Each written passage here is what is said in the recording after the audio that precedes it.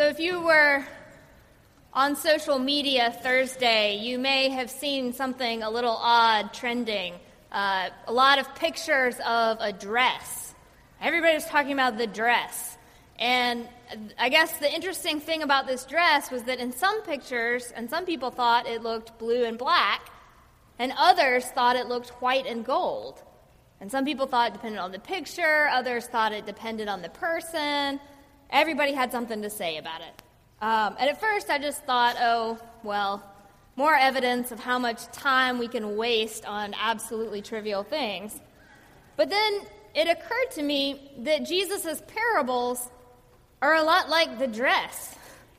You think it means one thing, and then you learn a new fact, or someone casts it in a slightly different light, and all of a sudden it seems to mean something else. Take the prodigal son, for instance. You've probably mostly heard it read as an allegory in which the father represents God, whose compassion and mercy are to be imitated, while the younger son represents your average sinner. The elder son represents your average self-righteous religious person, whether Presbyterian or Pharisee. And if we identify as the younger son, then, we're grateful for our second chances. If we identify with the elder son, we hang our heads and try to be more generous. Many of us can identify with both characters, and some of us who have kids of our own can identify with the father who loves both his sons in spite of everything, and even if they don't quite understand it. And so then we cherish in our own hearts a new sense of how God must love us, the ferocity and the heartbreak of it. And that is a great way to hear this parable. Maybe it's even the black and blue version, the true colors. But today I want to overexpose the photo just a little bit. Change up the light and see if the white and gold version of the parable has anything to teach us. So I'm going to ask you in a minute to suspend your conviction that the Father represents God. And just think of him as Jesus said, a man who has two sons. Because what I want to talk about today is about forgiveness, not in extreme cases, and not in the context of abuse, which if you have experienced that and are wrestling with forgiveness, please come talk to one of the clergy about it so we can walk with you. But what I want to talk about today is forgiveness in the context of everyday, ordinary, messy family stuff. Now, there are lots of different kinds of families. We're born into them, we marry into them, we get baptized into them. And if Nell Catherine sticks with us long enough, she'll probably learn that family is one of the best places to learn about forgiveness, because you have so many opportunities to practice it. But that doesn't necessarily make it easy. So listen now for the word of God as it comes to us from the Gospel of Luke, chapter 15. There was a man who had two sons, and the younger of them said to his father, "Father, will you please give me my share of the property, the part that's coming to me?" So the father divided his property between them. A few days later, the younger son took all that he had and traveled to a distant country. And there, he squandered his property in careless living. When he had spent everything, a severe famine spread throughout that country, and he began to be in need. So he went and hired himself out to one of the citizens of that country, who sent him out to the fields to feed the pigs. Now he would have gladly filled himself with the pods that the pigs were eating. but no one gave him anything. But he came to himself, and he said, "How many of my father's hired hands have bread enough and to spare? And here I am, dying of hunger. I will get up, and I will go to my father, and I will say to him, 'Father, I've sinned against heaven and before you. I'm no longer worthy to be called your son. Hire me as one of your servants.' So he set off and went to his father. But while he was still a ways off, his father saw him and recognized him and ran and embraced him and kissed him. And the son said, 'Father, I have sinned against heaven and before you. I'm not worthy to be called your son.' But the father said to one of his slaves, 'Go quickly and get a robe, the best one, and bring it and put it on him, and put a ring on his finger and sandals on his feet, and go get the fatted calf and kill it, and let us eat and celebrate. For this son of mine was dead and has come back to life. He was lost, and now he's found.'" And they began to celebrate. Now, the elder son was in the field. And as he approached the house, he heard music and dancing. And so he called one of the servants over and asked him what was going on.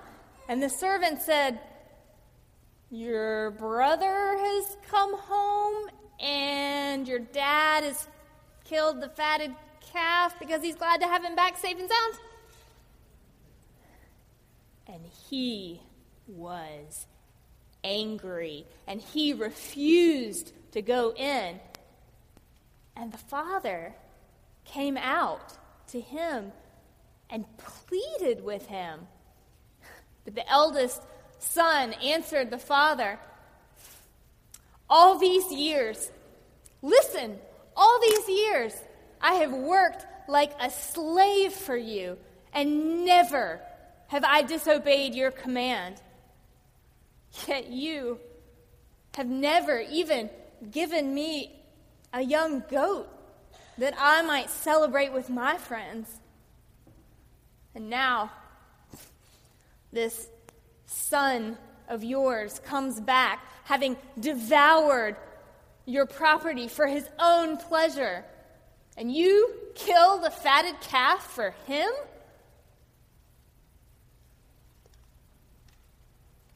The father said to him, "Son, you are always with me. Everything I have is yours. But we had to celebrate and rejoice because this brother of yours was dead and has come back to life. He was lost, and now he is found."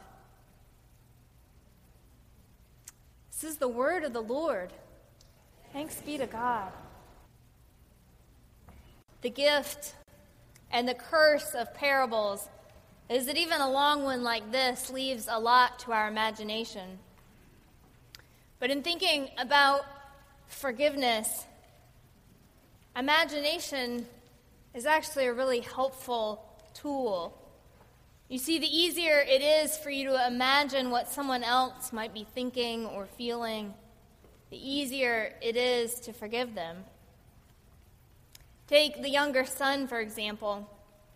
We know that his older brother looks at him and sees an entitled, selfish brat who shirks responsibility and uses people, even his own family, for his gain. But all the text tells us is that the younger brother asked for his share of the inheritance early, went to a distant land, was careless, and spent all he had. We don't know what his motivation for leaving was. Maybe he was only 16 or 18 and simply longed for that independence that so many of us seek at that age. Maybe his careless living was more about immaturity than cruelty.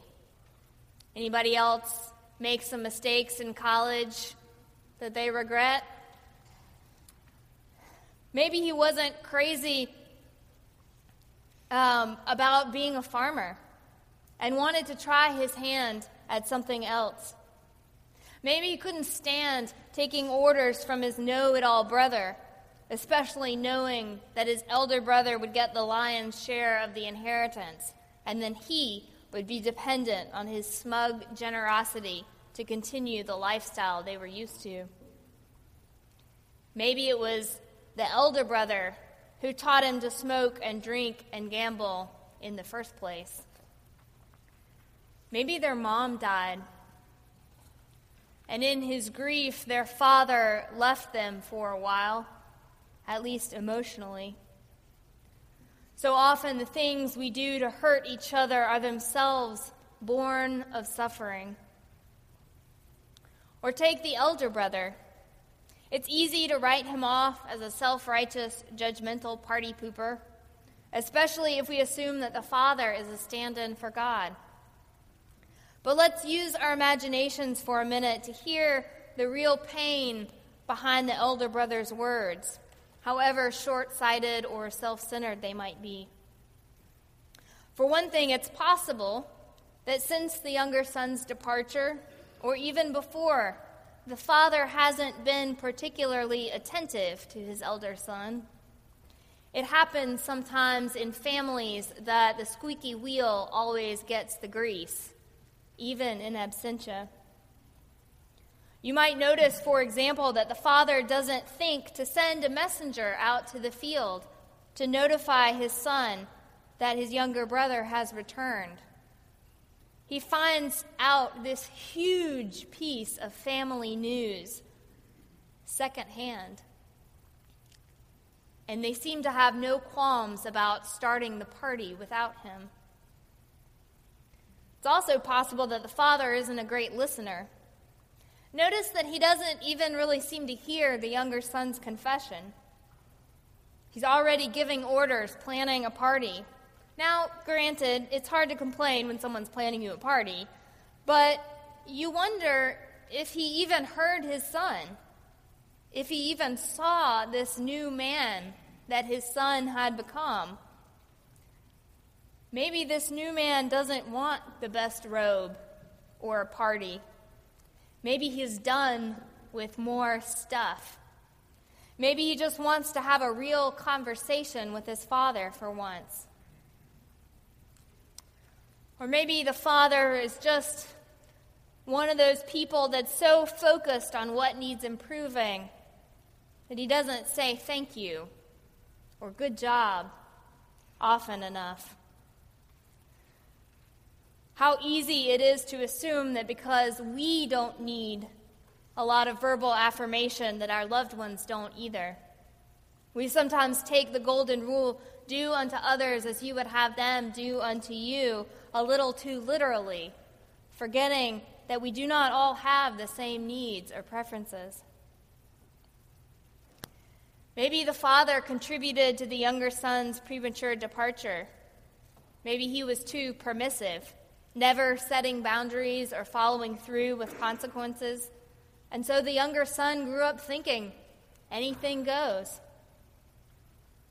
It's obvious from the elder son's speech that the relationships in this family are broken long before the music and the dancing starts. Whatever the cause, and usually in families there's not just one cause of tension or alienation. The elder son must bear some responsibility for letting his resentment fester. The point, though, is not to assign blame, but to hold up a mirror to our own families so that we might see how we all have choices that impact the whole system, how none in our families are perfect, and more often than not, our greatest strengths are deeply connected to our greatest weaknesses.